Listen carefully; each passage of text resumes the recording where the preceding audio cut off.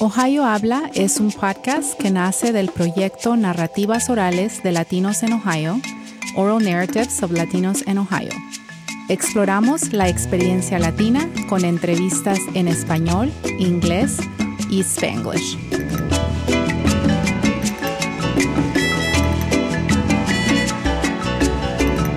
Bienvenidos a Ohio Habla. Soy Jocelyn Torres, estudiante de Psicología en la Universidad de Ohio State. Hoy nos acompaña Marisela Torres de La Piedad de Michoacán, México, quien aboga por la igualdad y valor por las mujeres latinas en las empresas. Marisela solicitó una visa para visitar a los Estados Unidos por 3 meses y llegó a Bakersfield, California en 1995. Trabajó como cosechadora de uvas en una fábrica de motores para aviones y como niñera. En ese entonces se encontró financieramente vulnerable y decidió seguir trabajando en los Estados Unidos después de los 3 meses. Su estatus en los Estados Unidos cambió a indocumentada y corría el riesgo de ser deportada. De inmediato empezó el proceso de ciudadana y en el 2001 se convirtió. Actualmente su marido y ella son dueños de varios restaurantes mexicanos en el noroeste de Ohio. Ella se hace cargo del restaurante llamado Lupitas, donde la mayoría de los trabajadores son mujeres, incluyendo los cocineros. Bienvenida, Marisela. Gracias, Jocelyn. Hola, ¿cómo estás? Bien, gracias. Gracias por la invitación. Por nada. Estoy segura que estás consciente de lo atípico que es contratar mujeres para trabajar en la cocina. ¿Alguna vez has sido criticada por tu modo de trabajar? Sí, muchísimas veces. He sido muy criticada, en primer lugar, por ser mujer y el cargo que tengo, por ser mexicana. He sido criticada por mi inglés, pues más que nada por el trabajo que desempeño, de estar de encargada de un restaurante. Uh-huh. Y sí, no es muy normal que las mujeres estemos como en una posición que supuestamente debe estar un hombre. Claro. Tal vez más adelante te explico cómo ha sido cómo ha cambiado las cosas, por ejemplo, en el negocio que yo estoy, de la mentalidad de la mujer. Está bien. Las empresas y el mundo corporativo en sí muchas veces degradan la posición de las mujeres. ¿Cómo se siente ser mujer en un mundo dominado por los hombres? ¿Te sientes inferior? Pues no, yo no me siento inferior, ¿verdad? Pero sí me han hecho sentir inferior muchas veces. Más que nada los hombres que llegan ahí al negocio para vender cosas o algo, y ellos esperan que un hombre los reciba para hacer el negocio. Wow. Entonces, cuando es una mujer la que tiene que tomar la decisión, como que se quedan, no es tan importante. Pero ya la gente con la que trabajo saben que yo soy la que estoy a cargo del negocio y me dan mi respeto. Pero sí he tenido que vivir muchas veces sentir un poco de menosprecio, no sentirme valorada por muchos hombres, pensar que no debo de estar en ese cargo, ¿no? Claro, pues lo bueno es que ya saben y se dan cuenta de que tú eres la jefa. Sí. ¿Cómo apoyas a tus empleadas en un ambiente típicamente dominado por los hombres?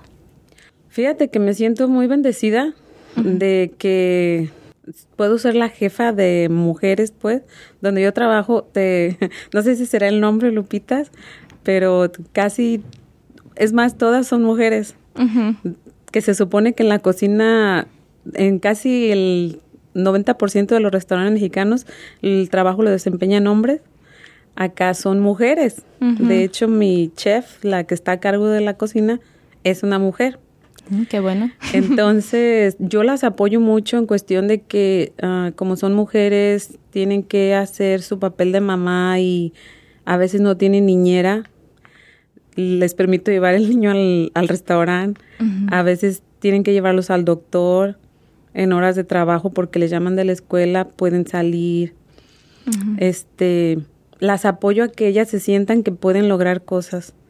Por ejemplo, mi cocinera, uh-huh. ella siempre hacía el trabajo del del chef, pero cobrando el sueldo de la que está abajo del chef, del ayudante. Ujú. Y yo le decía a ella, es que tú puedes hacerlo. Pero ella decía, no, yo quiero que lo haga un hombre. Ah. O sea, en su mente ella quería que la mandara un hombre, no aceptaba que ella fuera la que iba a estar a cargo de la cocina. Wow. Entonces tomó varios años, pero cambió su mentalidad a que ella podía. E igualmente afuera, una mujer es la que me ayuda a manejar el restaurante cuando yo no estoy. Qué bueno. Qué bueno que estás empujando para mejorar el estatus de la mujer en las empresas. Sí. Junto con eso, ¿cómo negocias el machismo en el trabajo? Es aprender día con día. Ujú. Aquí en Estados Unidos yo veo que no hay mucho machismo como en México. Ujú. Como yo fui criada, como era mi mentalidad, que el hombre era el que tenía que mandar y disponer. Aquí no lo veo mucho, pero me toca verlo más cerca a mí en este trabajo que tengo, porque trabajo mucho con hispanos, de mexicanos, de El Salvador, Honduras, cualquiera pues que habla español. Ujú. Entonces me tocan muchos de ellos que no aceptan que una mujer sea la que los mande. Ujú. Entonces es chistoso porque yo le platicaba a mi esposo y a mi hija que hay trabajadores hombres bien machistas que yo les digo, es que a usted le toca hacer esto, este es su trabajo. Me dice, no, a mí que venga el patrón y me lo diga. Y yo le digo, pero yo soy la patrona. No, a mí que venga el patrón y me lo diga. Ay. Entonces digo, wow, cómo no, la mentalidad de los hombres hispanos todavía es muy cerrada. De algunos, obvio, no todos. Ujú. No, eso sí es difícil. Pero creo que lo estás manejando muy bien. Gracias. ¿Hay algún aspecto del ser dueña que consideres difícil y cuáles son los aspectos buenos? Para mí lo más difícil es despedir gente que yo contraté y que es buena trabajadora, tenerla que despedir por su estatus legal. Ujú.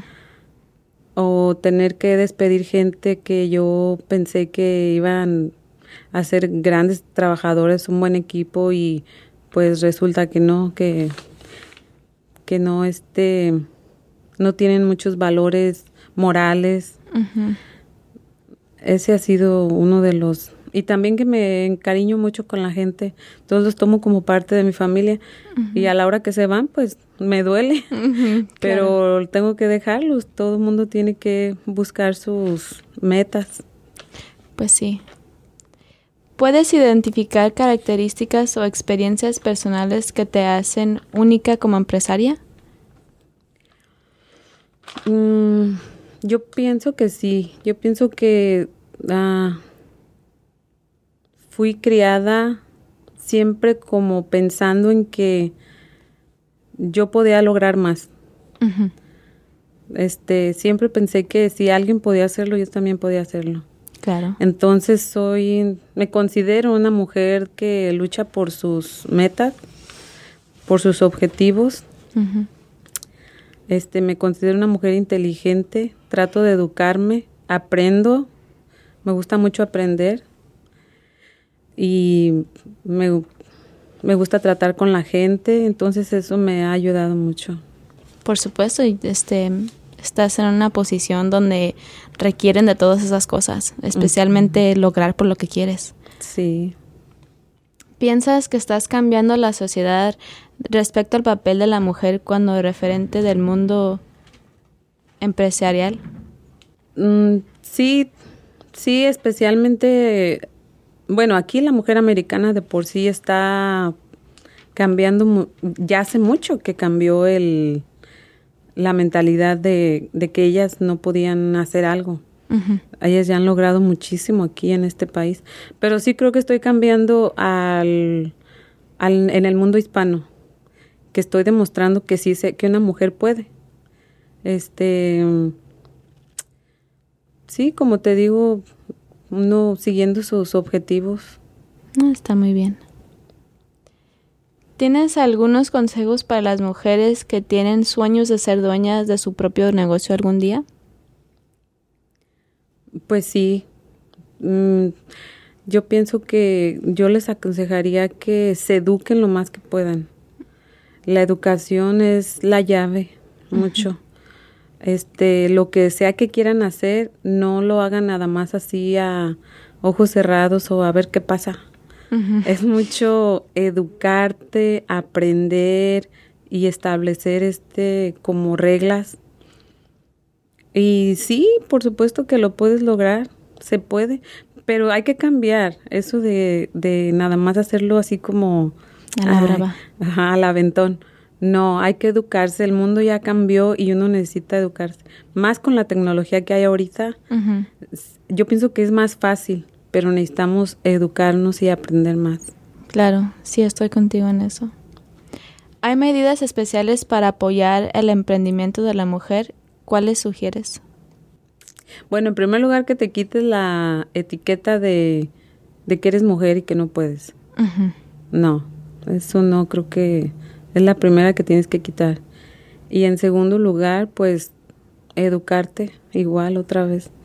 Lo más que puedas, hacer tu investigación, hacer el trabajo que te toque hacer para lograr la meta que quieres llegar.